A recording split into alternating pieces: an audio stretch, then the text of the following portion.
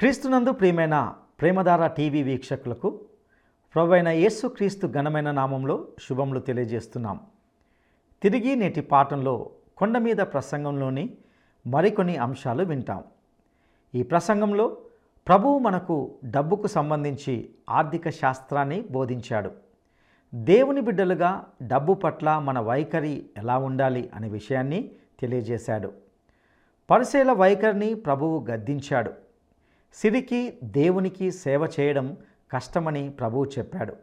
నీ ధనం ఎక్కడ ఉండునో నీ హృదయం అక్కడే ఉంటుంది. పరలోక ధనము శాశ్వతమైనది, అది నిత్యమైనది. నేటి విశ్వాసుల్లో చాలామంది డబ్బు పట్ల వాక్యానుసారమైన అవగాహన లేని స్థితిలో ఉంటున్నారు. ఆనాడు పరిసయ్యులు దేవుడు తమను ప్రేమించినందువల్లే తమకు విస్తార సంపదలు కలిగాయని చెప్పుకున్నారు. వారి హృదయము చీకటిమయమైంది, వారి మనస్సాక్షి అంధకారమయమైంది.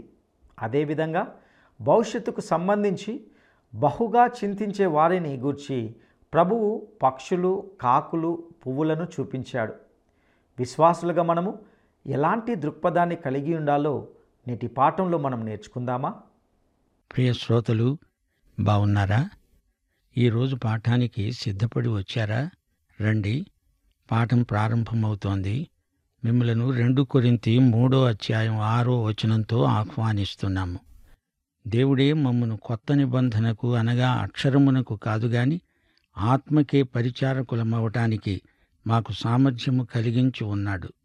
గమనించండి, ధర్మశాస్త్రోక్తమైన ఆజ్ఞలను పాటించి ఎవరూ నిత్యజీవము పొందలేరు. అయితే పరిశుద్ధ జీవితం మనలో ప్రవర్తిల్ల చేయడానికే పరిశుద్ధాత్మ మనలో ఉన్నాడు. రోమాపత్రిక 8:2 ప్రకారం మనలో ఒక కొత్త నియమం పనిచేస్తోంది. క్రీస్తునందు జీవమిచ్చే ఆత్మ యొక్క నియమమిది. ధర్మశాస్త్రము దేనిని చేయజాలకపోయిందో దానిని దేవుడు మనలో చేశాడు. ఇది ధర్మశాస్త్ర క్రియాన్యాయము కాదు, ఇది ఆత్మ పరిచర్య, ధర్మశాస్త్రీయమైన అక్షర పరిచర్య కాదు. సరే, రండి. ఈరోజు మన పాఠం మత్తయి సువార్త 6:19 నుండి 34 వరకు. శ్రద్ధగా వినండి.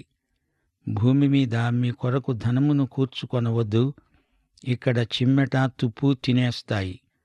దొంగలు కన్నము వేసి దొంగిలిస్తారు. పరలోకమందు మీ కొరకు ధనమును కూర్చుకొనండి. అక్కడ చిమ్మెట అయినా తుప్పయినా దానిని తినివేయదు. దొంగలు కన్నము వేసి దొంగిలరు. నీ ధనము ఎక్కడ ఉంటుందో అక్కడే నీ హృదయము ఉంటుంది. శ్రోతలు వింటున్నారా? కొందరు అనుకుంటారు, డబ్బు ఆధ్యాత్మికం కాదు, ధనం భౌతికం మాత్రమే. అయితే అది సరైన అభిప్రాయం కాదు. పరలోకంలో ధనం సమకూర్చుకోండి అంటున్నాడు ప్రభువు. అదెలా సాధ్యమంటారా? నీ డబ్బును బ్యాంకులో భద్రం చేయాలని చూడకు. నీ డబ్బును ఆధ్యాత్మిక ప్రయోజనాలకు ఖర్చు చేస్తే పరలోకంలో ధనం కూడబెట్టుకున్నవాడివి అవుతావు. నీ డబ్బు ఎక్కడ ఉంటే నీ హృదయం అక్కడే ఉంటుంది గదా. అది పరలోక ప్రయోజనం కోసం వాడితే నీ హృదయము అక్కడే ఉంటుంది. నీ వనరులు సువార్త ప్రకటన కోసం వినియోగమైతే నీవు పరలోకంలో ధనవంతుడివవుతావు. నీ ధనాన్ని పరలోకం కోసం పెట్టుబడి పెట్టు, అప్పుడది సద్వినియోగమవుతుంది. ఇది ప్రభువు మనకు నేర్పిన ఆర్థిక శాస్త్రం. మన పెట్టుబడికి 100 రెట్ల ఫలం వస్తుంది. పరలోక ధనం నీది అక్కడ ఉంటుంది గనుక నీ హృదయం అక్కడికే పరిగెత్తుతుంది. నీ డబ్బు బ్యాంకులో ఉంటే నీ హృదయం బ్యాంకులోనే ఉంటుంది. నీ బ్యాంకు మునిగితే నీవు మునిగిపోతావు. సిరి నీ దేవుడు కాదు. నీ దేవునికి అంతా అప్పగించు. భౌతిక పదార్థాల పట్ల మన వైఖరి ఎలా ఉండాలో ప్రభువు విడమరిచి చెబుతున్నాడు. మత్తయి సువార్త 6:22 దేహమునకు దీపము కన్నే గనుక నీ కన్ను తేటగా ఉండిన ఎడల నీ దేహమంతా వెలుగుమయమై ఉంటుంది. నీ కన్ను చెడినదైతే నీ దేహమంతా చీకటిమయమై ఉంటుంది. నీలో ఉన్న వెలుగు చీకటి అయి ఉండిన ఎడల ఆ చీకటి ఎంతో గొప్పది. ఎవడూ 2 యజమానులకు దాసుడుగా ఉండనేరడు. అతడు ఒకణ్ణి ద్వేషించి ఒకణ్ణి ప్రేమిస్తాడు, లేదా ఒకని పక్షముగా ఉండి ఒకణ్ణి తృణీకరిస్తాడు. మీరు దేవునికి సిరికి దాసులై ఉండనేరరు. అందువలన నేను మీతో చెప్పేదేమంటే, ఏమి తింటామో ఏమి తాగుతామో అని మీ ప్రాణమును గూర్చి అయినా, ఏమి ధరించుకుంటామో అని మీ దేహమును గూర్చి అయినా చింతించకండి. ఆహారము కంటే ప్రాణము, వస్త్రము కంటే దేహము గొప్పవి కావా? శ్రోతలు వింటున్నారా? ధనానికి నీకు ఉన్న సంబంధాన్ని బట్టి నీ నీతి ప్రమాణం ఏ స్థాయిలో ఉందో తెలిసిపోతుంది. పరిసయ్యులంటారు, దేవుడు మమ్ములను ప్రేమించాడు గనుక మాకు ధనధాన్యాలు సమృద్ధిగా ఇచ్చాడు. వారు భూమి మీద ధనధాన్యాలు ఎక్కువగా సమకూర్చుకుంటారు. అయితే ఈ భూమి మీద ధనధాన్యాలు ఏ నిమిషంలోనైనా గతించిపోయేవే. యాకోబు పత్రిక 5వ అధ్యాయం 23వ వచనం ఇదే మాట అంటోంది. ధనికులారా, మీ ధనం చెడిపోయింది. మీ వస్త్రాలు చిమ్మెటలు కొట్టినవయ్యాయి. మీ బంగారు మీ వెండి తుప్పు పట్టాయి.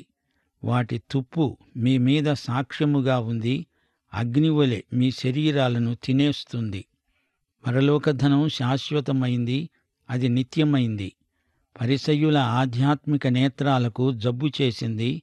వారి వెలుగు చీకటిగా మారిపోయింది. వారు ఆధ్యాత్మిక అంధకారంలో ఉన్నారు. వారి ధనాపేక్ష వారి కనుదృష్టిని పాడుచేసింది. వారి యజమాని దేవుడై ఉండాల్సింది పోయి ఆ స్థానాన్ని సిరికి అప్పగించారు. వారు సిరికి దేవునికి కూడా ఎలా సేవ చేయగలరు? ఈ ద్వంద్వ వైఖరి వారి అంతరంగాన్ని చీకటిమయంగా చేసి విడిచింది. మేమన్ అంటే అరామిక్ భాషలో ధనదేవత అని అర్థం. ఈ యుగదేవత అవిశ్వాసులైన వారి మనోనేత్రాలకు గుడ్డితనం కలిగిస్తాడు. మత్తయి సువార్త 6వ అధ్యాయం 26వ వచనం, ఆకాశపక్షులను చూడండి, అవి విత్తవు, కొయ్యవు, కొట్లలో కూర్చుకొనవు, అయినా మీ పరలోకపు తండ్రి వాటిని పోషిస్తున్నాడు. మీరు వాటికంటే బహుశ్రేష్ఠులు కారా?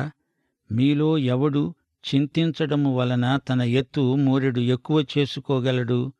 వస్త్రములను గూర్చి మీరు చింతిస్తారెందుకని? అడవి పువ్వులు ఎలా ఎదుగుతున్నాయో ఆలోచించండి. దుస్తుల కోసం ఎంత సమయం, ఎంత డబ్బు ఖర్చవుతోందో గమనించారా? అడవి పువ్వులు ఎలా అందంగా ఎదుగుతున్నాయో పరిశీలించండి. అవి కష్టపడవు, వడకవు. అయినా తన సమస్త వైభవముతో కూడిన సొలొమోను సైతము వీటిలో ఒకదాని వలెనైనా అలంకరించబడలేదు. నేడు ఉండి రేపు పొయ్యిలో వేయబడే అడవిగడ్డిని దేవుడు ఎలాగూ అలంకరించిన ఎడల, అల్పవిశ్వాసులారా, మీకు నిశ్చయముగా వస్త్రములు ధరింపచేస్తాడు గదా. భౌతికమైన అక్కరలను గురించి ఆందోళన చెందాల్సిన పనిలేదు. కాబట్టి ఏమి తిందామా, ఏమి తాగుదామా, ఏమి ధరించుకుందామా అని చింతించకండి. అన్యజనులు వీటన్నిటి విషయమై విచారిస్తారు. ఇవన్నీ మీకు కావాలని మీ పరలోకపు తండ్రికి తెలుసు.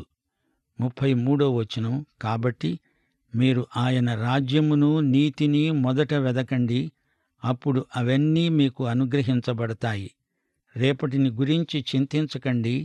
రేపటి దినము దాని సంగతులను గూర్చి చింతిస్తుంది. ఏనాటి కీడు ఆనాటికి చాలు.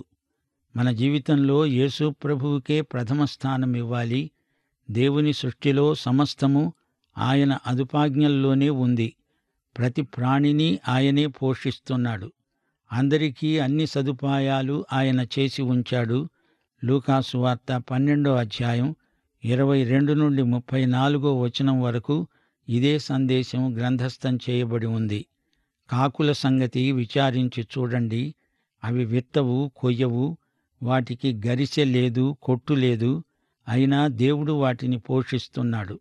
మీరు పక్షుల కంటే ఎంతో శ్రేష్ఠులు.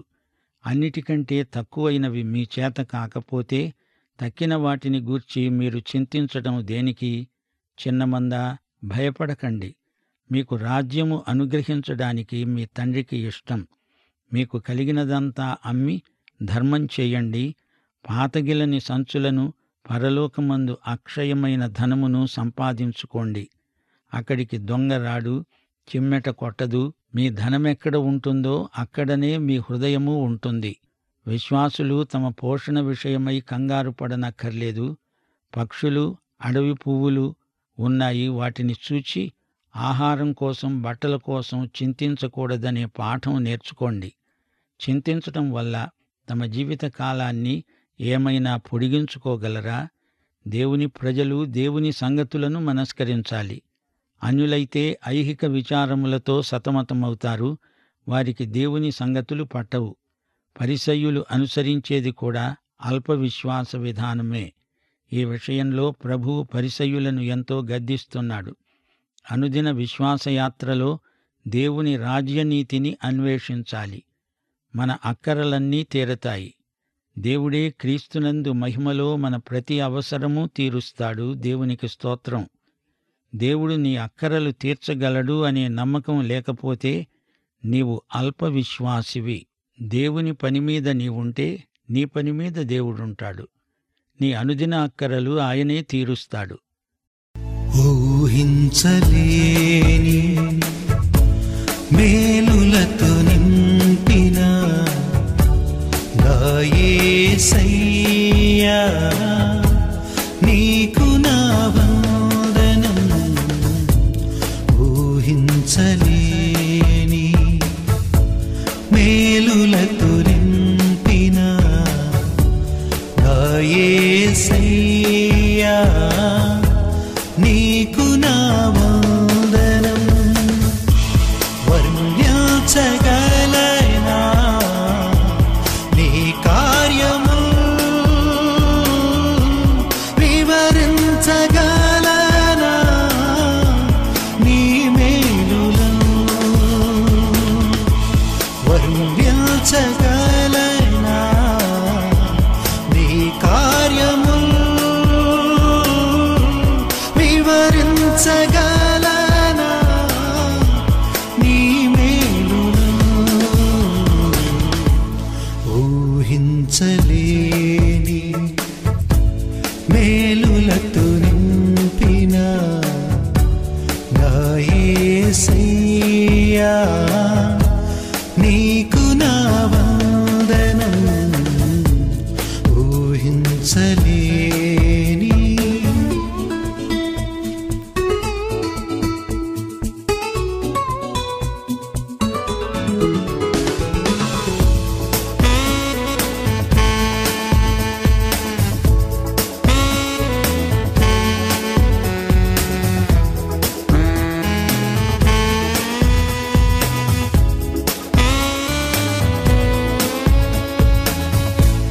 మేలులతో నా హృదయం తృప్తిపరచినావు. రక్షణ పాత్ర పూచి నిన్ను స్తుతియుతును. మేలులతో నా హృదయం తృప్తిపరచినావు. రక్షణ పాత్ర పూచి నిన్ను స్తుతియుతును.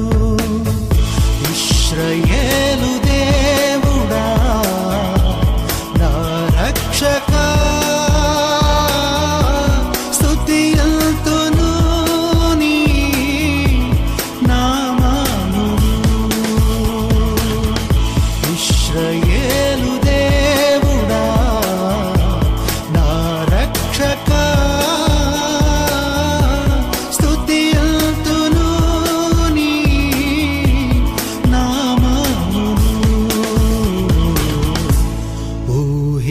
ఊహించలేని మేలులతో నింపిన నా యేసయ్యా, నీకు నా వందనం. ఊహించలేని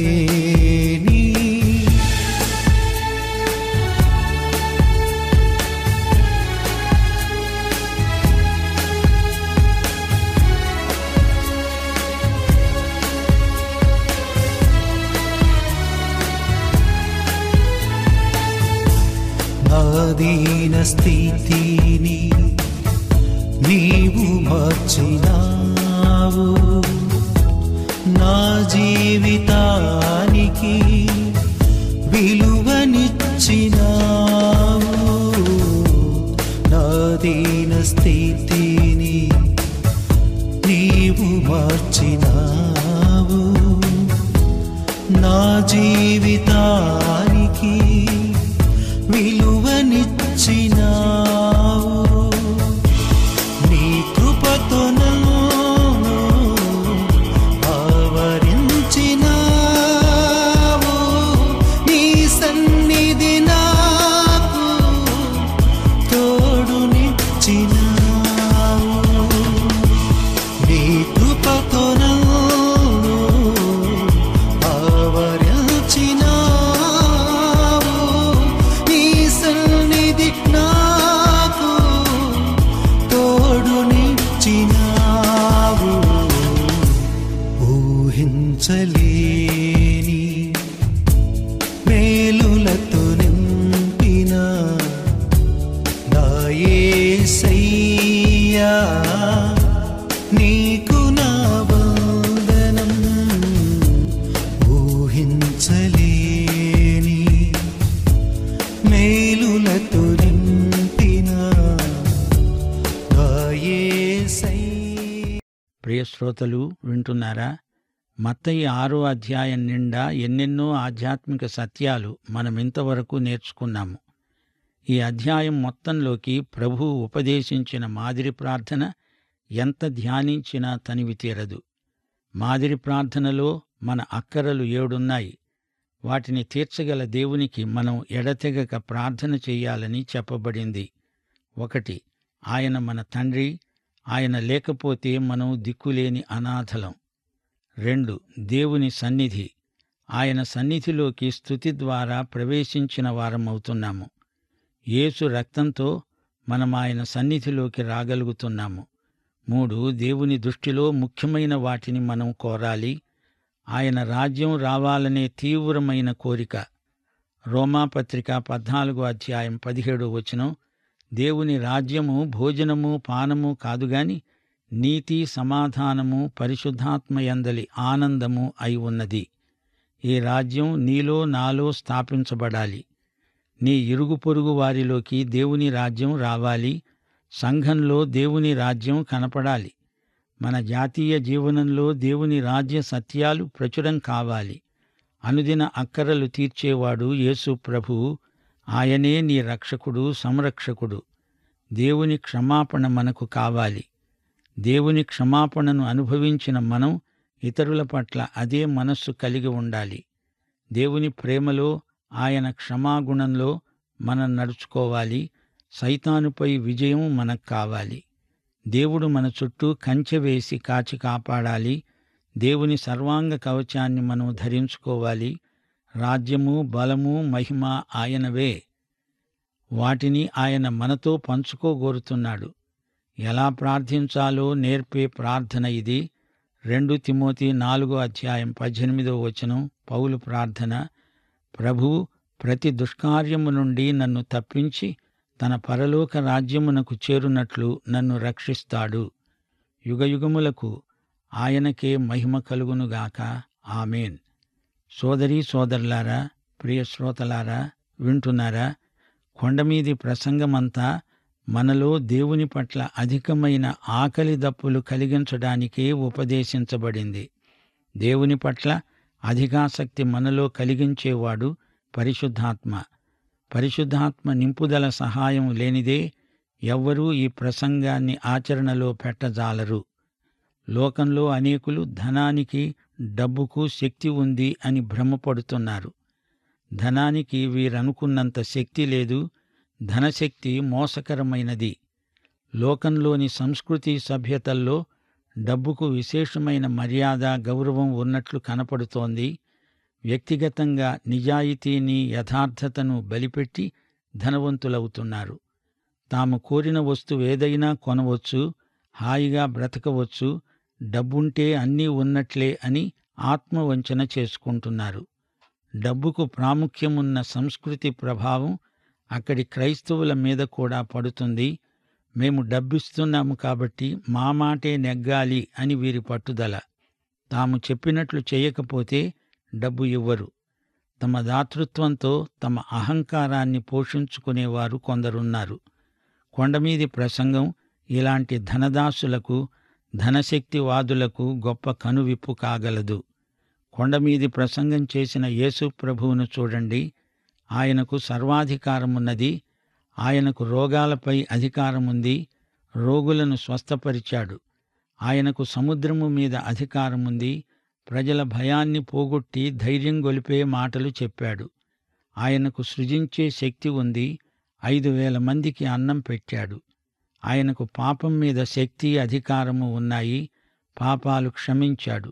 తన స్వంత ప్రాణం మీద ఆయనకు అధికారం ఉంది. దాన్ని మన కోసం ఇచ్చాడు. తిరిగి ప్రాణంతో లేచాడు.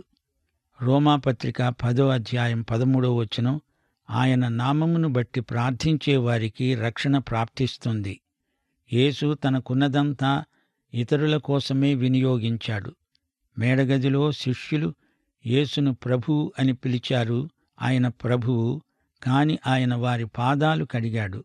ప్రభువు సేవకుడయ్యాడు. నేను నీ పాదాలు కడగకపోతే, నన్ను కడగనీయకపోతే నీకు నాతో పాలు లేదు అని పేతురుతో అన్నాడు ప్రభువు. మనకు డబ్బున్నా, అధికారమున్నా, మరేది ఉన్నా దానిని ఇతరుల కోసం వెచ్చించినప్పుడు అది సద్వినియోగమవుతుంది. యేసు తన సర్వాధికారాన్ని పరార్థమై వినియోగించాడు. దానివల్ల ఆయనకున్నది ఎక్కడికి పోదు. శిష్యుల పాదాలు కడిగేటంతగా తగ్గించుకున్న దేవుని కుమారుడే. తండ్రితో సమానముగా ఉండడము ఆయనకు విడిచిపెట్టకూడని భాగ్యమా? అది విడిచిపెడితే పోయేదా? కాదు, అది ఆయనదే. అలాగే మనం దేవుని బిడ్డలం, ఆయన కుమారునితో సమానులం. మనం ఎంత తగ్గించుకున్నా మనకున్న ఆధిక్యం మనకుంది. పోవడానికి అది మనం కష్టపడి సంపాదించుకున్నది కాదు. ఆయన కృపచేత మనకు సంక్రమించిన శాశ్వత అధికారం, ఆధిక్యం. కొండమీది ప్రసంగం దేవుని రాజ్య పౌరుల సేవాధికారాన్ని ధృవపరిచే పత్రిక. మనం ప్రభువును అనుకరించడం కాదు, ఆయనతో పాలివారం. క్రీస్తును మనం స్వాస్థ్యంగా పంచుకున్నాము. క్రీస్తును అనుభవిస్తున్నాము. ఈ మాట హెబ్రీ పత్రిక 3వ అధ్యాయం 15వ వచనంలో తేటగా చెప్పబడింది. మొదటి నుండి మనకున్న దృఢ విశ్వాసమును అంతము మట్టుకు గట్టిగా చేపట్టిన ఎడల క్రీస్తులో పాలివారమై ఉంటాము. గ్రహించారా శ్రోతలు? మనము క్రీస్తులో పాలివారము. క్రీస్తులో పాలివారమై ఉన్న కొద్దీ మనము తోటివారి పాదాలు కడుగుతాము, సేవ చేస్తాము. అదే కొండమీది ప్రసంగములోని పరమార్థం. ఫిలిప్పీ పత్రిక 2వ అధ్యాయం 5-7 వచనాలు. క్రీస్తు యేసునకు కలిగిన ఈ మనస్సు మీరు కలిగి ఉండండి. ఆయన మనుష్యుల పోలికగా పుట్టి దాసుని స్వరూపము ధరించుకొని తనను తానే రిక్తునిగా చేసుకున్నాడు. లూకాసు వార్త 16వ అధ్యాయం 13వ వచనంలో ప్రభు అన్నాడు, ఏ సేవకుడు 2 యజమానులను సేవించలేడు. వాడు ఒకణ్ణి ద్వేషించి ఒకణ్ణి ప్రేమిస్తాడు, లేక ఒకణ్ణి అనుసరించి ఒకణ్ణి తృణీకరిస్తాడు. మీరు దేవుణ్ణి సిరిని సేవించలేరు. ఆస్తిపాస్తులను గురించి సామెతల గ్రంథంలో ఆగూరు ఆర్థిక శాస్త్ర సూత్రం కొండమీది ప్రసంగానికి వివరణగా ధ్వనిస్తోంది. సామెతలు 30వ అధ్యాయం 7-9వ వచనం వరకు. దేవా, నేను నీతో 2 మనవులు చేసుకుంటున్నాను. నేను చనిపోకముందు వాటిని నాకు అనుగ్రహించు. వ్యర్థమైన వాటిని, అబద్ధములను నాకు దూరముగా ఉంచు. పేదరికమునైనా ఐశ్వర్యమునైనా నాకు దయచేయకు. తగినంత ఆహారము నాకు అనుగ్రహించు. ఎక్కువైన ఎడల నేను కడుపు నిండిన వాడనై నిన్ను విసర్జించి యెహోవా ఎవడు అంటానేమో, లేక బీదనై దొంగిలి నా దేవుని నామమును దూషిస్తానేమో. యేసు తన ప్రసంగంలో ధనాన్ని సద్వినియోగపరిచే విధానాన్ని ప్రబోధించాడు. ఫిలిప్పీ పత్రిక 4వ అధ్యాయం 11-12 వచనాలలో పౌలన్నాడు, నేనే స్థితిలో ఉన్నా ఆ స్థితిలో సంతృప్తి కలిగి ఉండడం నేర్చుకున్నాను. దీనస్థితిలో ఉండనెరుగుదును, సంపన్న స్థితిలో ఉండనెరుగుదును. ప్రతి విషయములోనూ అన్ని కార్యములలోనూ కడుపు నిండి ఉండడానికి, ఆకలిగొని ఉండడానికి, సమృద్ధి కలిగి ఉండడానికి, లేమిలో ఉండడానికి నేర్చుకొని ఉన్నాను. లూకాసు వార్త 18వ అధ్యాయం 23వ వచనంలో మిక్కిలి ధనవంతుడైన యువకుడు తన ధనాన్ని అంటిపెట్టుకొని యేసుకు దూరమైపోయాడు. అపొస్తల కార్యముల 5వ అధ్యాయంలో అననీయ సప్పీరాలు ఆస్తి కోసం దేవుని పరిశుద్ధాత్మకు అబద్ధం చెప్పి ప్రాణాలు కోల్పోయారు. డబ్బు మనకు సేవకుడుగానే ఉండాలి గాని యజమానిగా ఉండకూడదు. యేసు తన కొండమీది ప్రసంగంలో ఇదే ఆర్థిక దృక్పథాన్ని మనకు బోధించాడు. ఈ సందర్భంలో మా శ్రోతలు మరో ప్రాముఖ్య సత్యాన్ని గుర్తించాలి. దేవుడు మనుషులను గుంపులుగా, సమూహాలుగా చూడడు. వారిని వ్యక్తులుగా, వ్యక్తిగతంగా చూస్తాడు. మత్తయి సువార్త 6వ అధ్యాయం 25 నుండి 34 వచనం వరకు ప్రభువు ఇదే వాస్తవాన్ని బోధించాడు. ఆహారము కంటే ప్రాణం గొప్ప, వస్త్రం కంటే దేహం ముఖ్యం. మనం ఆకాశ పక్షుల కంటే శ్రేష్ఠులము కామా? ఒక వ్యక్తిగా నీవు యేసు ప్రభువుకు ఎంతో ముఖ్యం. క్రైస్తవ నాయకత్వానికి కొండమీది ప్రసంగం ఎంతైనా మార్గదర్శకం. యేసును వెంబడించే నాయకులను వెంబడించేవారు ధన్యులు. రోమాపత్రిక 12వ అధ్యాయం 8వ వచనం, పంచిపెట్టేవాడు శుద్ధ మనస్సుతో ఆ పని చెయ్యాలి. విశ్వాసులు ప్రతిదానికి ఆందోళన చెంది ఆరోగ్యాన్ని పాడు చేసుకోకూడదు. భవిష్యత్తును గురించిన చింత మనకుండకూడదు. భయం మానాలి. భవిష్యత్తులో కష్టాలను ఊహించుకోకూడదు. రేపేం జరుగుతుందో అనే ఆలోచన మన మనస్సులోకి రాకూడదు. భవిష్యత్తును గురించిన ఊహాజన్యమైన అక్కరలను దేవుడు తీర్చడు. అలాంటి ప్రార్థనలకు జవాబు రాదు. దేవుడు గొంతెమ్మ కోరికలు తీర్చే దేవుడు కాడు. కొండమీది ప్రసంగమంతా విశ్వాసులకు మానసిక, ఆధ్యాత్మిక ఆరోగ్యానికి మంచి చిట్కా. వచ్చే పాఠంలో మత్తయి సువార్త 7వ అధ్యాయంలో మరికొన్ని అమూల్యమైన హెచ్చరికలు వింటాము. అందాక సెలవు. మన ప్రభు అయిన యేసుక్రీస్తు వారి దివ్యకృప, తండ్రి అయిన దేవుని పరమ ప్రేమ, పరిశుద్ధాత్మ యొక్క అన్యోన్య సహవాసము నిత్యత్వము పర్యంతము మనకందరికీ తోడై ఉండునుగాక. ఆమేన్. ప్రియులారా, నేటి పాఠం ద్వారా మనకు ఎంతో అవసరమైన 7 అక్కర్లను గురించి తండ్రికి ఎలా ప్రార్థించాలో మనం నేర్చుకున్నాం. ముఖ్యంగా అదేవిధంగా లోభత్వం, ధన సంబంధమైన బంధకాలన్నిటి నుండి విడుదల పొంది దేవుని ఎడల అధికాసక్తిని కలిగి ఉండాలని, డబ్బు, ధనం చుట్టూ ఉండే తప్పుడు విలువలు, వైఖరులను ప్రభు తన ప్రసంగంలో సరిచేసిన విధానాన్ని గమనించాం. పరిసయ్యుల అల్ప విశ్వాసం, అవిశ్వాసాలను ప్రభు గద్దించాడు.